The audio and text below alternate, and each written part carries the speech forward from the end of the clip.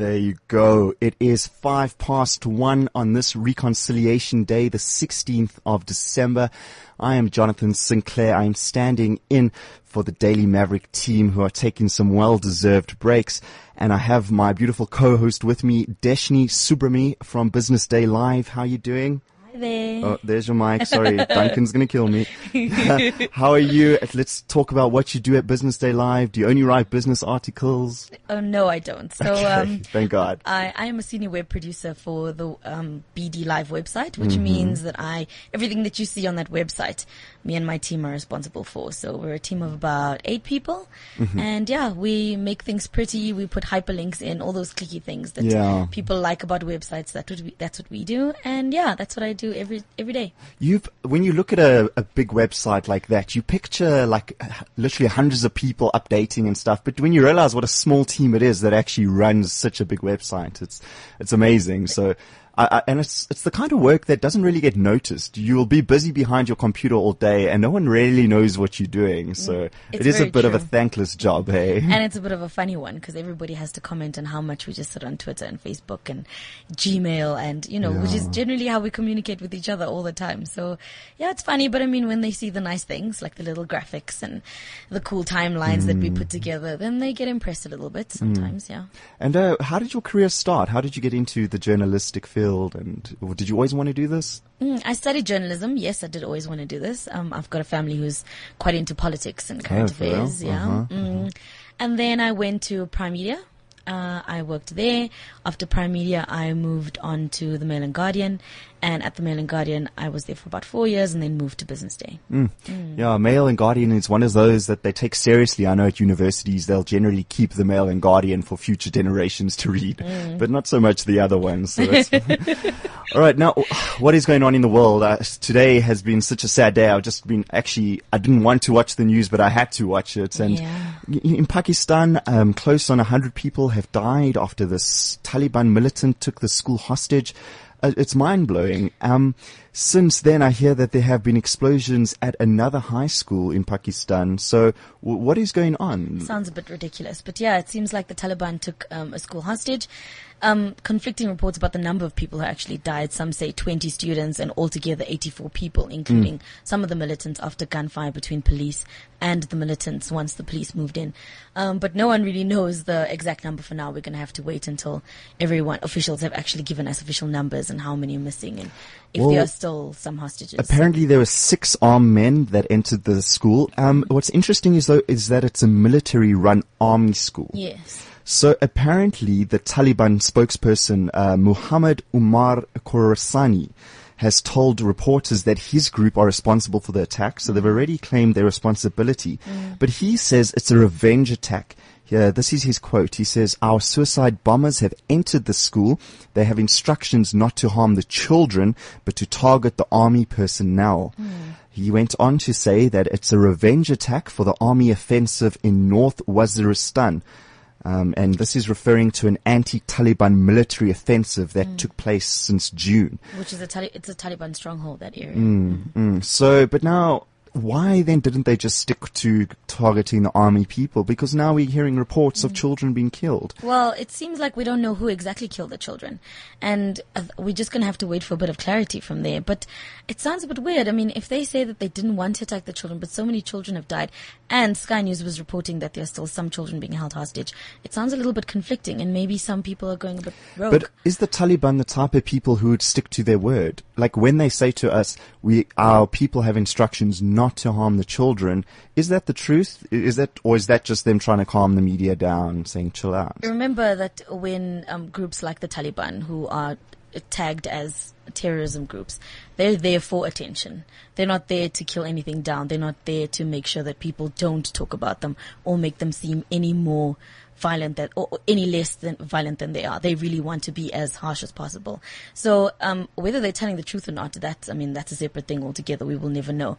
But generally, you can bet that if a terrorist group wants to bring a message across, they will do so, and they will do so in whatever means necessary. So if they say that this is what it is, you would generally take their word. However, it doesn't make sense. The numbers of people who have died and the people who have been shot, it just doesn't make sense at all. apparently the school had around 500 people in there. So 6 gunmen, 500 people. But then when you have an automatic weapon, nothing can happen. I mean, 500 people can't overpower them with automatic weapons. Anything can happen. Really a tough situation. And we don't know how many soldiers went in afterwards because we just know that soldiers then moved in because it's an army base, army school. So I'm not sure. It's a bit vague at the moment. Well, this comes after the weekend, though, in Australia. Did it take place mainly yesterday, I think, this hostage drama in Australia? And this one, the death toll, rather, was only 2 people. I say only, but compared to this one, it's a lot less, but still sad nonetheless. So Tori Johnson, who was the manager of the Lindt Chocolate Cafe, this is where the crisis unfolded, and then a mother of 3, Katrina Dawson, with only 2 people killed.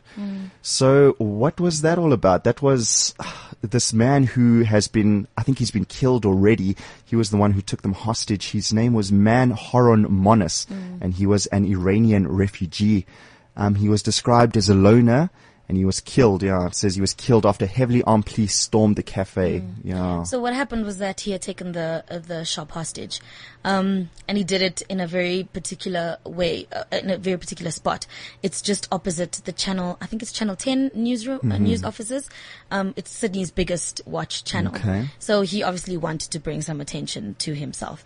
I know a lot of people have been talking about, him working by himself, but as a terrorist or with terror in mind, but it seems like he was just a mentally unstable person. I mean, he's been targeted for the killing of his ex-wife. He's been targeted for sexual crimes. He's got quite a rap sheet against him. And then somehow he made it to Sydney, Australia, as a refugee from Iran. Well, it says last year he was charged with an accessory to stabbing his ex-wife. Okay, she was set alight in an apartment in Sydney. That's okay. So, why was this guy not in jail? I mean, for that. He was charged this year with more than 40 counts of sexual or indecent assault against women in Sydney. So surely he should have been in jail as it was. Yeah. I don't know, just in my mind. And somehow he managed to make his way to Australia. There's as a refugee, no less. Not How did he get past? Have you ever watched the show Border Control Australia? I mean, they have the strictest border control I've ever seen. Yes, exactly. In 2012, he was found guilty of sending threatening letters to the families of 8 Australian soldiers who were killed in Afghanistan and sentenced to 2 years in prison. Terrible. But he only served a portion of that penalty. So this is someone who I wish they'd kept more of an eye on, No, definitely. He's definitely mentally unstable. I mean, he just doesn't sound like a normal person. He apparently had his own website. They don't really give the link to it, of course, but they have taken it down nonetheless. On his website, he wrote, Mon Horace, now he speaks about himself in the third person. He says that he has been continuously and under attack and falsely accused by the Australian government as well as the media since he started his political letter campaign in 2007. I assume this is the letters he sent to the Australian soldiers' families. Oh yeah, those threatening, yeah. He also goes on to say on his website that his children have been taken away from him by the Australian government and he's not allowed to visit or even call them.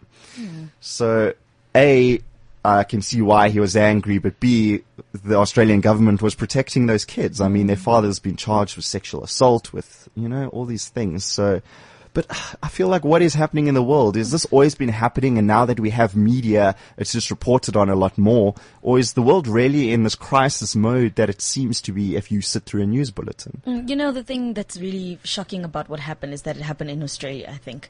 Australia did put up its terrorism watch, levels in September after ISIS came out and Australia sent troops over to help Syria and everybody else with defending themselves from ISIS. So they've kind of been expecting something to come through. Although we know that this hasn't been a terrorist attack because he was acting by himself, it seems like, when these things happen in a place that's so close to home, and I assume that, I say close to home because for South Africa, we're the closest continent. And there's so many of our own people there. We've got a very big expat group right there. So it's a very big and very scary thing for us because it becomes more and more real. And you just realize this can happen any day at any stage to you, anywhere you are, You just got to be really careful. And at the end of the day, there's nothing you can do but to actually, today's Reconciliation Day, and terrorism comes from a whole history of lots and lots and lots of problems. And anger and emotions. And today is one of the days where South Africa can actually look at this and say, this is the result of a situation and of a people where something isn't solved and where they're overlooked constantly.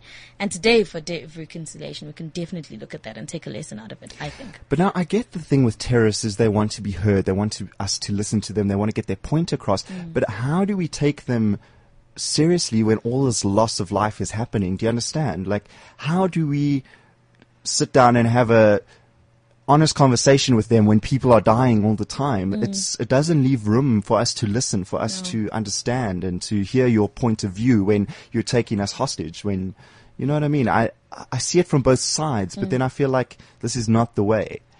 And I guess, with terrorists, they get pushed to a point of extremism and desperation. It comes from desperation because of people not listening, or the United States not doing what they said they did, or not admitting to doing certain things. We had the CIA's report come out of all the torture that they had done to people, and the kind of things that they've done to people is inhumane. It's absolutely you cannot be force-feeding people through their anus and think that it's okay, and then think that people are not going to be angry enough to think now, that retaliation. What was the crimes that had to be committed for them to torture them? Were they as a punishment, or was it trying to get info out of them? What came out of that report? It was trying to get info out of them, but at the end of the day, there's no crime that should be punishable by sexual assault. That doesn't make sense to me. There's no way that, that just doesn't make sense to me. And as a human being, when you have all the power and you've got the power because you're the superpower, because you're the one who basically... Was it a select few people in the CIA who are doing that, or in the military who are doing that? Or it's a policy. So up to the top of the American government, it was known that and that Dick was Cheney happening. said, there was a report that came out yesterday where he said he would do it in a heartbeat again. I suppose they're basing it on they protecting their citizens, protecting the American people. And I mean, we've seen what America does when they think that they need to be protecting their people. One of our own died after they got really bad information. Yeah, Peter Kortke. Yeah, exactly. And the sad part is, apparently, he was meant to be released the following day. Exactly, and a lot of people have said, they don't believe he was going to be released because they have never released people, but. The truth is that Gift of the Givers managed to secure the release of Yolandi, his wife. So why were they not going to secure the release of the husband? And we know that Gift of the Givers has a relationship with, or has managed to speak to the Taliban there, and has managed to have enough what is it? It's talks with enough, them, yes, enough of a relationship to be communication, able to confirm this. And the United States just went in and did whatever they wanted. But now they also, the way I understood it, had two hostages that were in there at the same time. So I see it from there. They were trying to get their hostages back, which was, I suppose, more than our government was doing. Our government has a policy of not negotiating with terrorists. It's just a firm policy. So if that happens, basically, the government can do nothing for you. But okay, even if you're not going to negotiate with the terrorist, at least come and get me. Well, do you get what I'm saying? But that's why the Gift of the Givers was doing it. It was acting in NGO capacity without separate from government. A lot of countries have the non-negotiation with terrorists. I totally understand that, and I respect that, because then where does it stop? Exactly. But if you're not going to negotiate, I still feel you have a duty to that citizen to at least send some troops in, or to at least do something, even if you're not going to negotiate. The minute you send troops, you start becoming political. So as a country, if you send troops, you're saying, I'm not on your side, which then ultimately looks at, I am on this side. And then when it becomes political, you become a target. And that is how that will work. So basically, our government has no plan. If you're kidnapped, you're on your own, dude. Like, basically, yes. Good luck with that. If you're not kidnapped here on South African soil, yes, there is nothing they can do for you. Obviously, in other African countries, it would be different because of the African Union and bilateral talks that we have within countries within the AU and SADC. But outside of that, no, the government does not talk to terrorists at all. It's a scary thing, and I thought that. It is a situation. I mean, like you say, it just happened in Australia. It's happening around the world. And I almost feel like we've been too lucky in South Africa. I mean, if you were going to target a big country on the African continent, South Africa would be your place to get noticed, or I suppose us or Nigeria. But maybe if ever you find yourself in that situation, I got some tips online on what to do, The first thing, though, is to try get out of it. Obviously, you've just been kidnapped. Maybe you're in a public area, maybe you're not. But the first few minutes are the most crucial.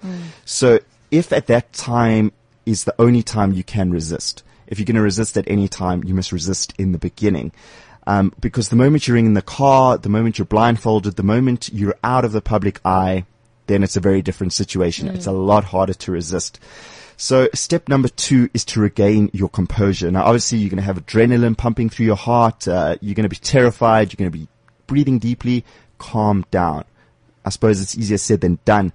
But the sooner you do this, it's the better. You'll be more observant, which leads us to step number 3. You have to start observing. You should try observe and remember things like what they look like, what they sound like, what they smell like. How many are there? How many people are involved in this thing? And are they armed? Are they armed with knives? Are they, I suppose you can't be armed with knives, but what weapons are they using?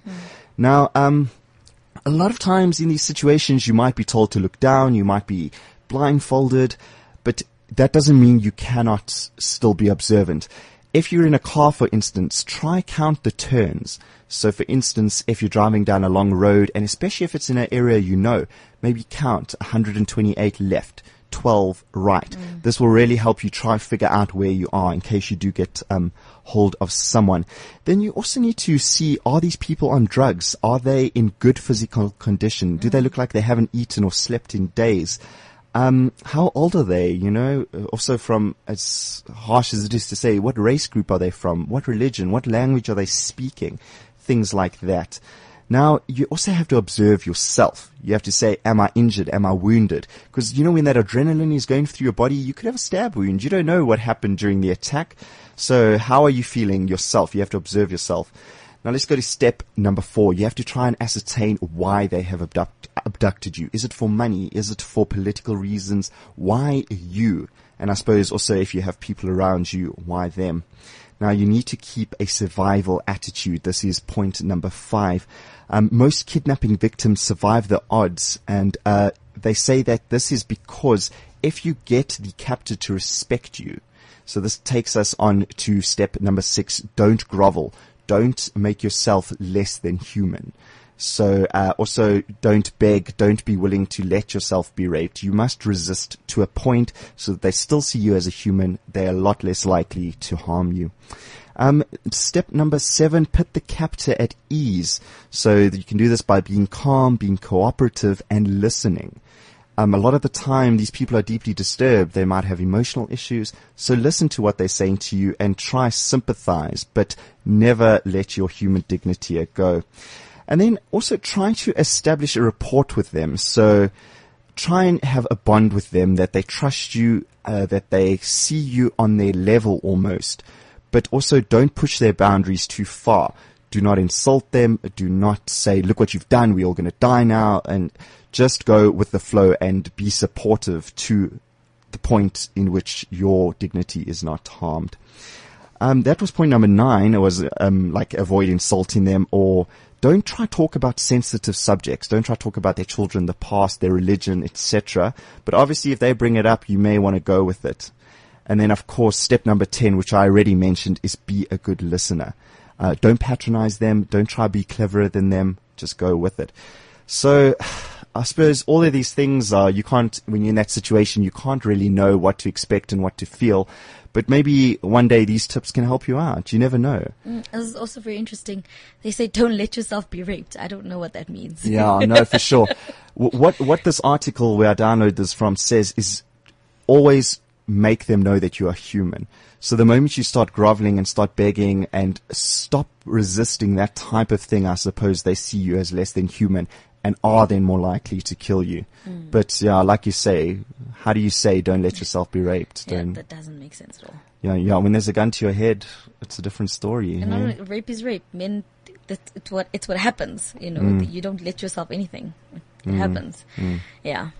No, yeah, sensitive topic, but I suppose this is happening around the world. We have to become accustomed to it, as sad as it is. But I suppose the world isn't as in big of a crisis as we think it is. But obviously when these small isolated incidences happen, it's going to make world news. And I suppose we just need to remember that the rest of the world is at peace, at least most of it. And I suppose that is a comforting thought. But let's take a break, go to a song. When we come back, we are going to be speaking to Gabby Mbele from the Sunday Times. She's got a few stories on her mind. So let's hear what she has to say.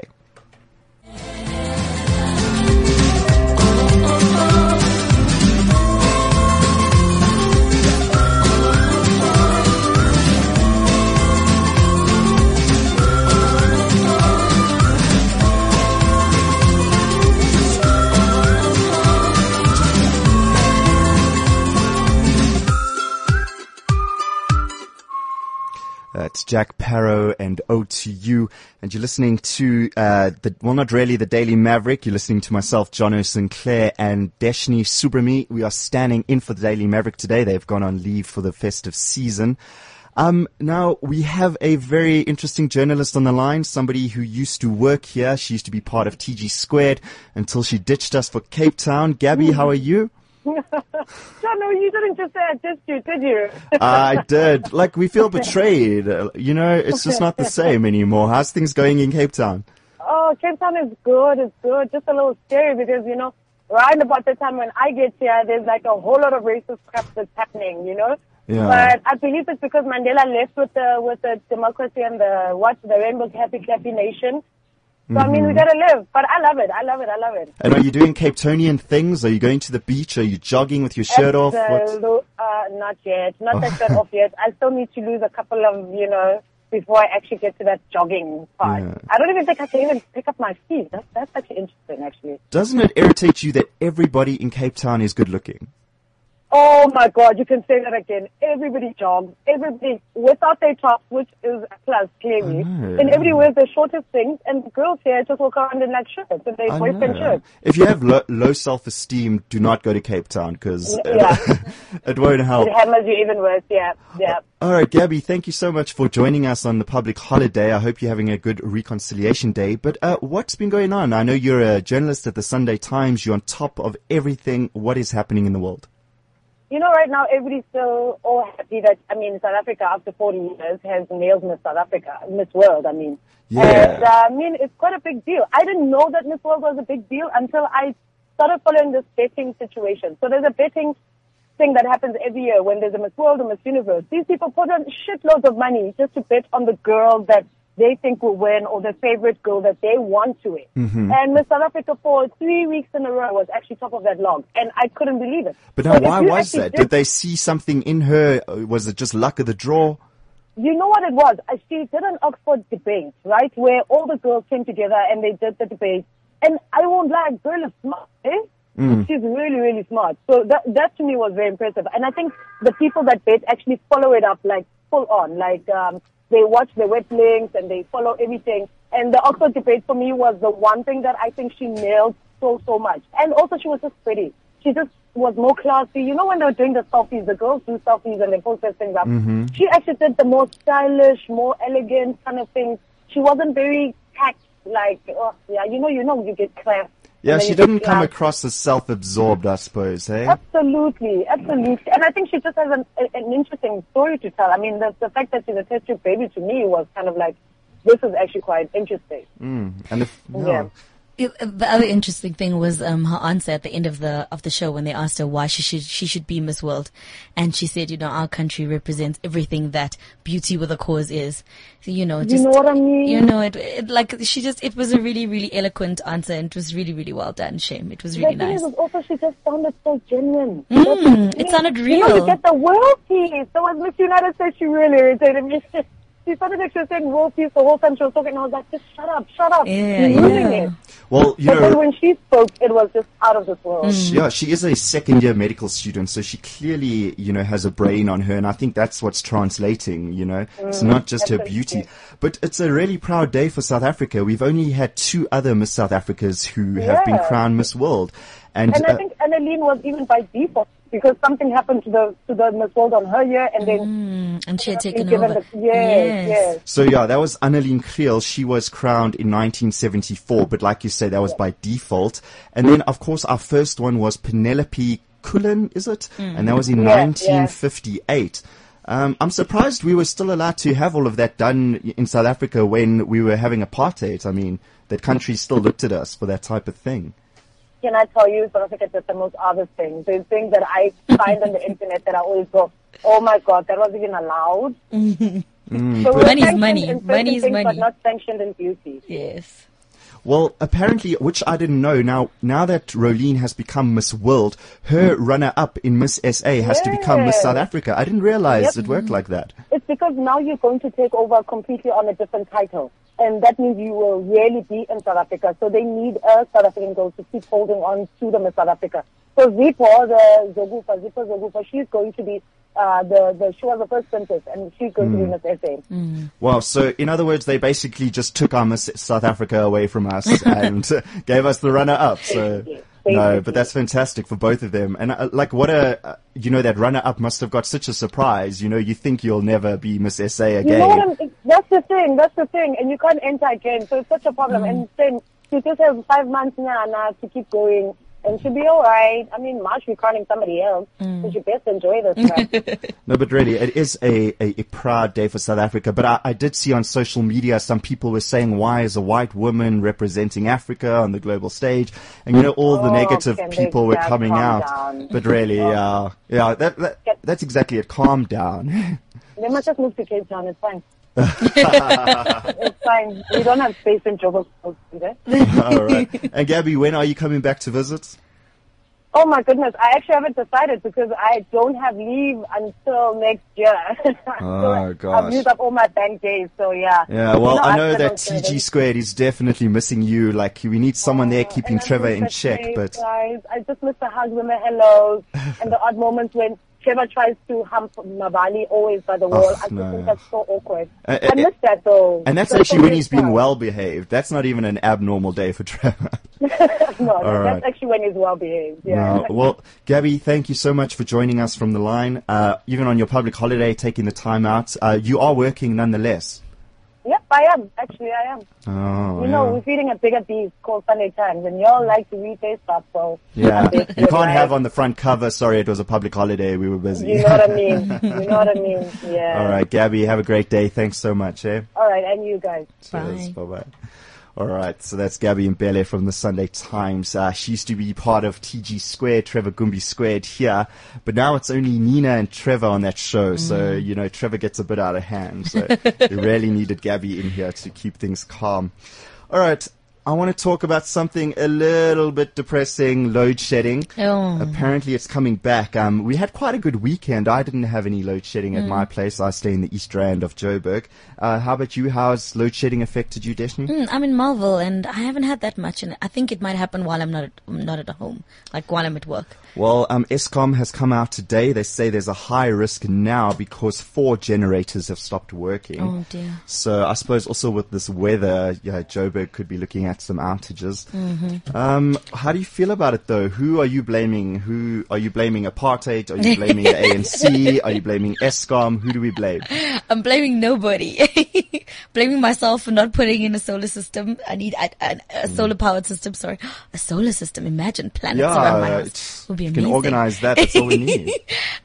This is such nonsense. I mean, at the end of the day, there's nothing we can do about it right now. And if we really, really, really, really want to protest this, we will do it. But we're so lazy. We are so lazy. Even with protests, it's not going to help. I mean, look at New York. They've been protesting and things are happening for these people, I mean, all you need to do is bring attention to it. Like, I find that people... But does Eskom not... I mean, they know. Why do we need a protest? I mean, they know it's happening. It's their job, right? They should know what to do. Yeah. And, with all the rich CEOs just raking in the bonuses and keeping it moving like nothing's happening.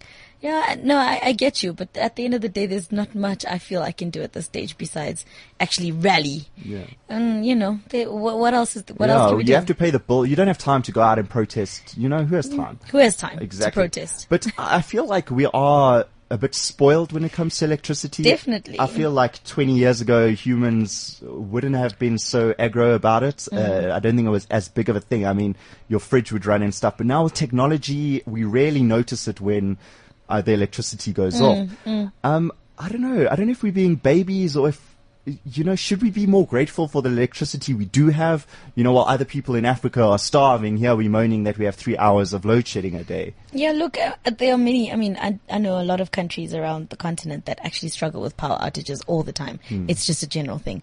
I think the thing is that, for us, we've been so used to having it. Now that it's not there as often and all the time, we are getting a little bit spoiled. But I guess, then what else can we do? Government needs to invest in more power and different power. We know that. But then you've got different lobby groups coming through. Fracking is not the way to go. Nuclear is not the way to go. There's always something else. Yeah, there's always someone who's not happy with it. anything, So at the end of the day, we need to find a compromise for ourselves and just come and put it together. I really do feel sorry for the government. They really are between a rock and a hard place when it comes to the energy crisis. And I suppose it's the same for governments around the world. I mean, with oil, they say they've given us, 50 years left of oil. And what happens then? And what happens after that? And what are we going to do? Are we going to still complain about it? Because there's nothing else we can do. It's done. It's over.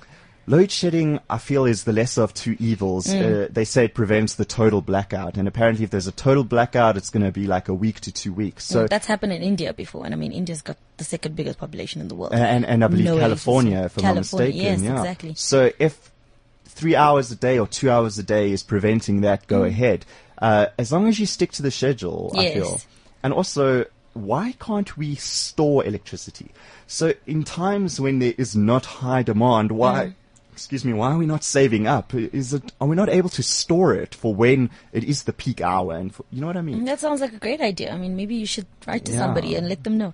At Business Day, we take letters, send them through. Okay, letter to the editor. Definitely. Are you going to publish it? We will publish it. We will tweet it. We will do everything to it. You will have it there.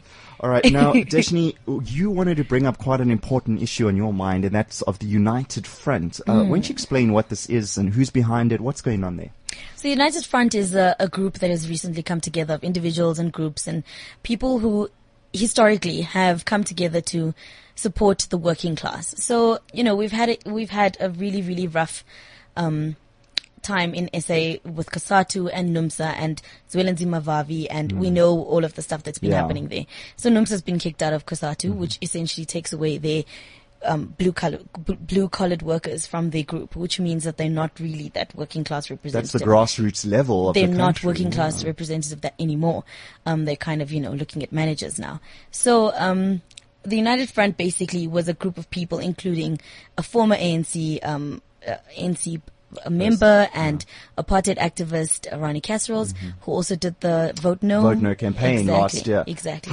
Do you know how successful that campaign was? I'm not sure. I mean, it did get a lot of flack because of who Ronnie Casseroles was. And it did, a lot of people came out at him saying that he was just basically ANC hating. But he has been very vocal about how unhappy he is with the party under Jacob Zuma's leadership. So he was encouraging people to destroy their ballots. Basically. I'd love to know what percentage of people did that. Unfortunately, in our country, we don't count spoiled ballots. In Australia, you do. If you have a certain number of spoiled ballots, you actually have to redo the whole election again. Okay, so in South Africa, we don't do that, which is a little bit unfortunate, I think. But yeah, so it would have been interesting to see how many people actually did, but we would never know because we don't count it. Was he encouraging them to do that because he didn't believe in any of the opposition parties? Yes, exactly. I mean, at the end of the day, we don't really have that many or that good of an opposition to vote for. If you're an ANC supporter and you don't believe in what the ANC is standing for right now, you can't really vote for the Democratic Alliance because that goes against the policies of the ANC. You can't really vote for the EFF because, once again, it's also very different to policies of the ANC. So the United Front basically wants to work with the EFF as well as NUMSA and bring a working class body and someone to help the working class defeat bourgeoisie. So Ronnie Casseroles is in with the EFF? Oh no, it doesn't work that way. He was just the United Front is not a party and it's not anything political yet. It's just a group of people who believe in helping the working class move their ideas before the bourgeoisie. So their ideologies correlate with the EFF. That's why? No, not necessarily. So the EFF is a more radical, more economically and ownership level.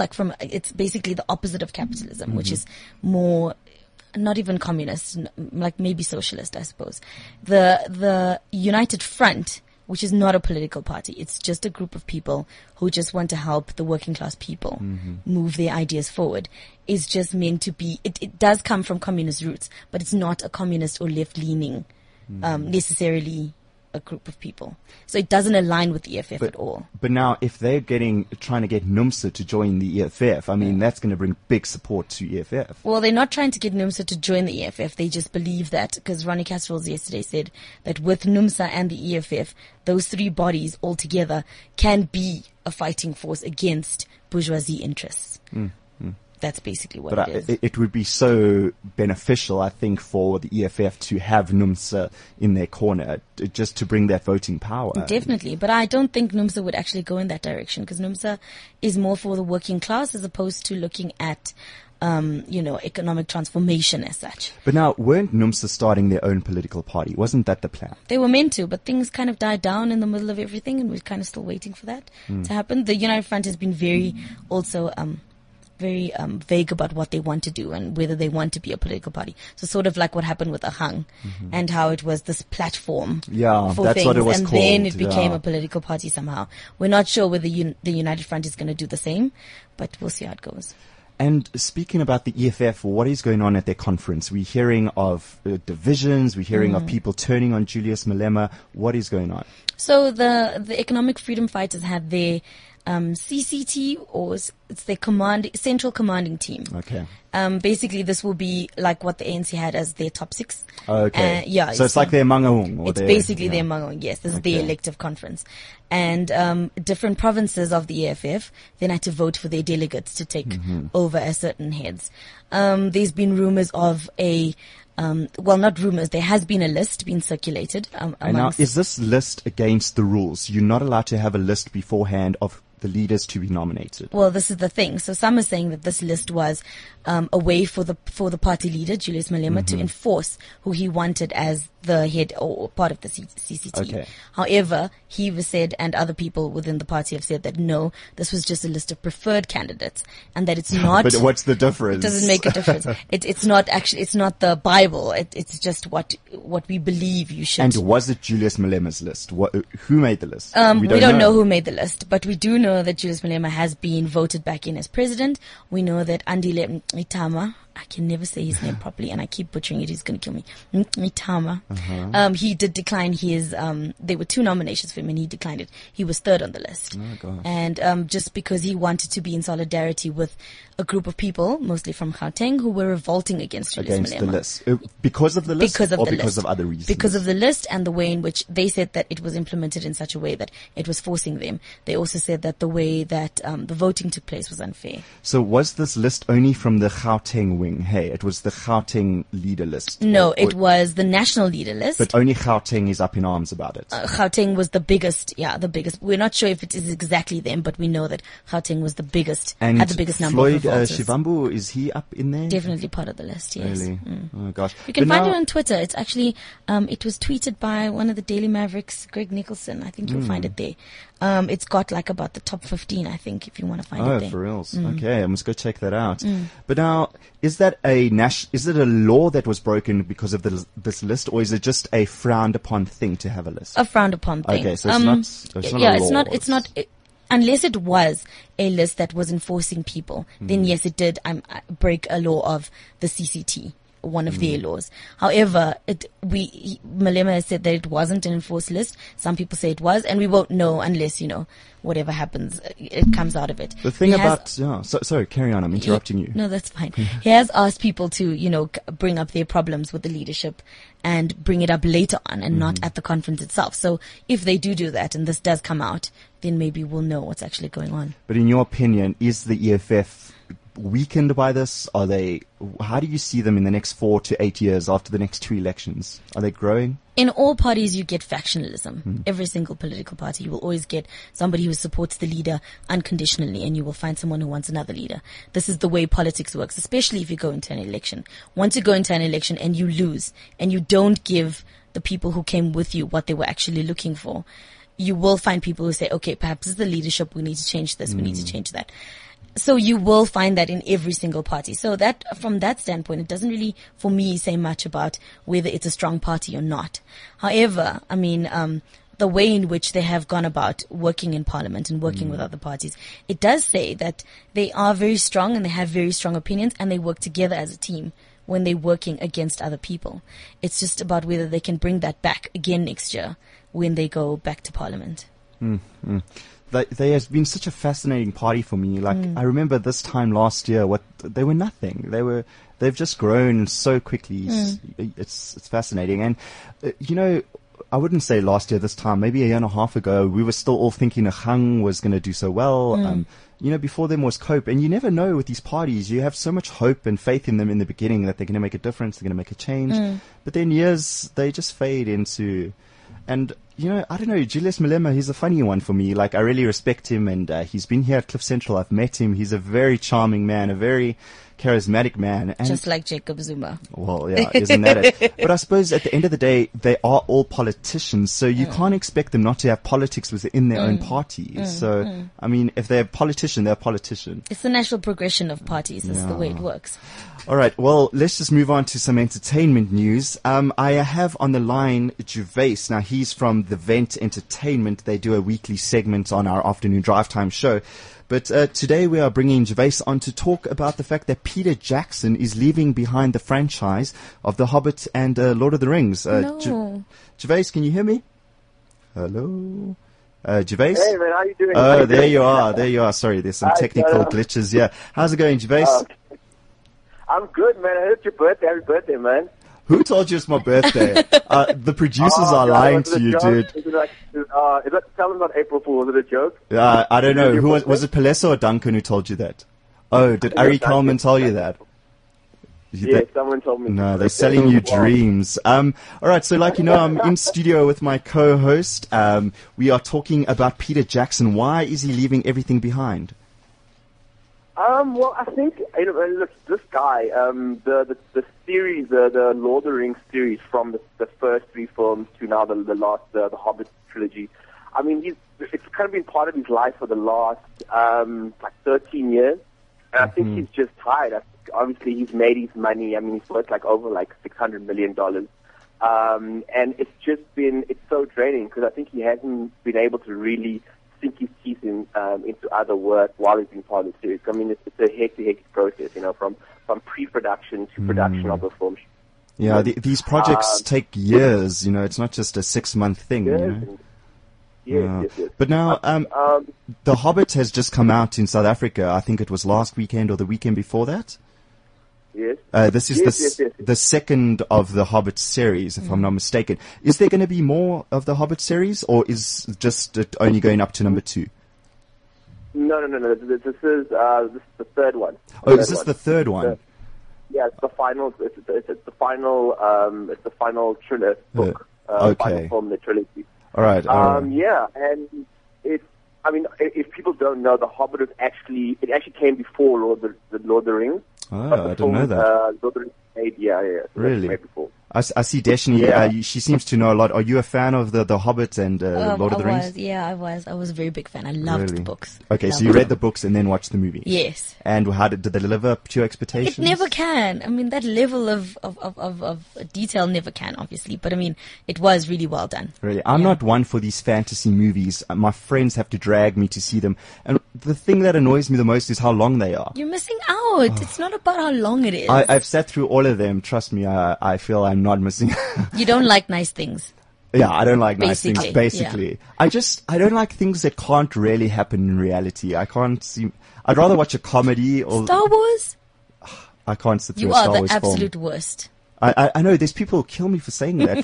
But I find that when you don't just like it. When you're a fan of things like Lord of the Rings, you're really passionate about it, and you'll spend hours on end watching these movies, reading these books, and I wonder why. Gervais, as someone in this entertainment game, why were these movies such a success? What's the appeal? I mean, the thing is, I think the base of a film and TV is escapism. So I think there's nothing that makes you escape more from reality than being in a fantasy film, and they take you to this world, where magic and hope is possible.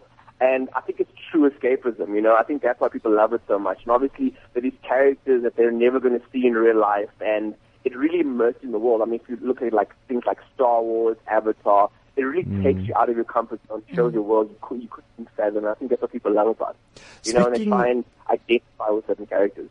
Okay, yeah, you just mentioned Avatar. Has the second Avatar come out yet? What's going on?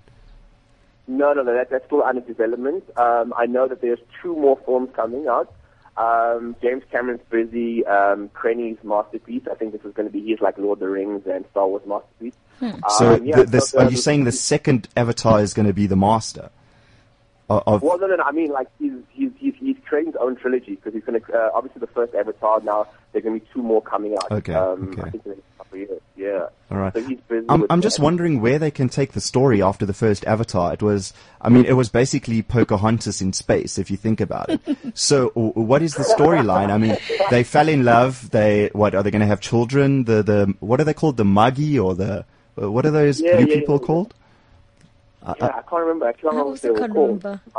It's the Money or the Mungi or something like that. I don't know. Yeah. Anyway, I'm not saying I didn't love the movie. I'd rather sit through Avatar than through Lord of the Rings any day. But from what I know, that first Avatar took 12 years to produce, just with the graphics and stuff. So I don't know. We could be in for quite a wait, eh? Well, the thing is, the reason why it took 12 years, the first one took 12 years, was more because you were developing the storyline and also the technology. A lot of people don't know James Cameron actually progressed 3D, the 3D that we see today. He actually progressed the technology, and that's why it took so long. He's developing technology to be able to make the movie. So now it shouldn't take as long because he's obviously got the storyline, the technology's improved. But I do know, I think it's probably going to be about 6 years in terms of work, in terms of development, to shooting the thing.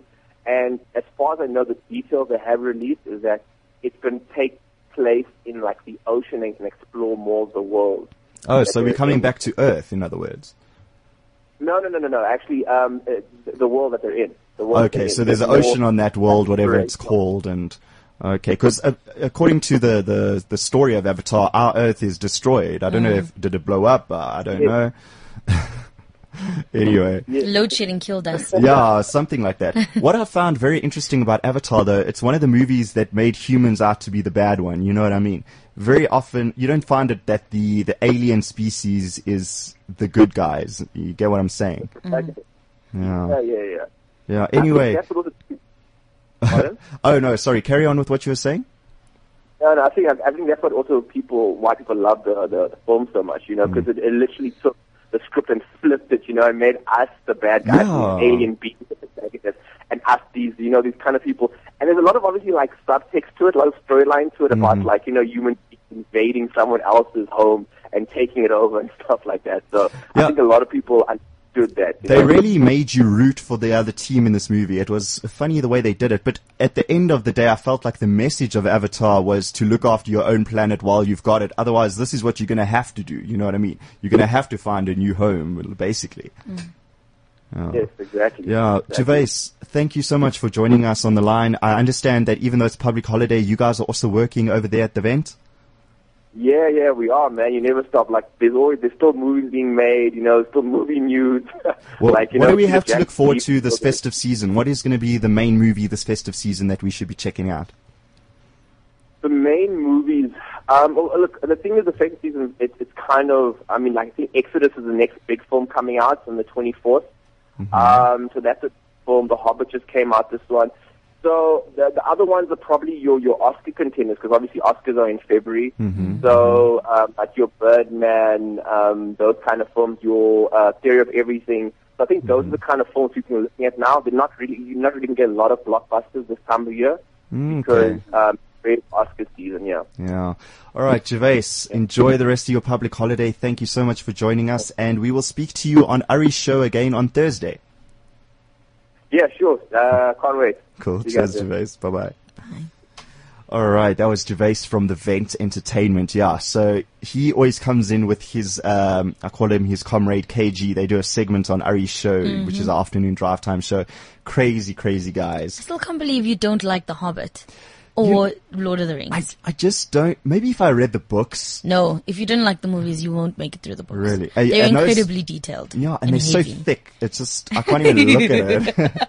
If it takes you 3 hours to watch the movie, I think it would take me 3 years to read just one book. You joke, but that has happened before. I know someone who took 3 years to finish the trilogy.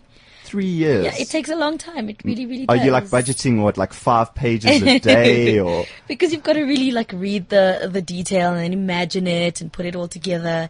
Yeah, no, it's a wonderful journey. It's really wonderful. All right. Now, we are going to be standing in for the Daily Maverick up until Jan. I'm not quite sure when they're coming back, but is there anything in your mind as a journalist, that you think is going to happen this December? Have you seen any heat somewhere? Have you seen any build up to something? What's going to be the big story this festive season? Right now, you generally wind down, so I'm not really seeing anything huge. Now that the EFF conference is done, I don't know if anything is going to come out of the Gauteng rebellion, as I'll call it from now on. But so we'll see if anything does come out of that, and I'm sure that will be dealt with quite early next year. I think they're very good at dealing with their problems head on. I hope. So we'll see how that works out. And yeah, other than that, the United Front, if it ever does come together, and NUMSA and its plans next year, now that it's not part of COSATU anymore. Well, we'll be here throughout the festive season, giving you all those details. And yeah, we'll be back same time next week, 1:00 on what is today? Tuesday? Tuesday. Yes. All right, Deshni, thank you so much for joining us, Thank giving you. up your time on your public holiday. No problem. And thank you for everything. Thank you.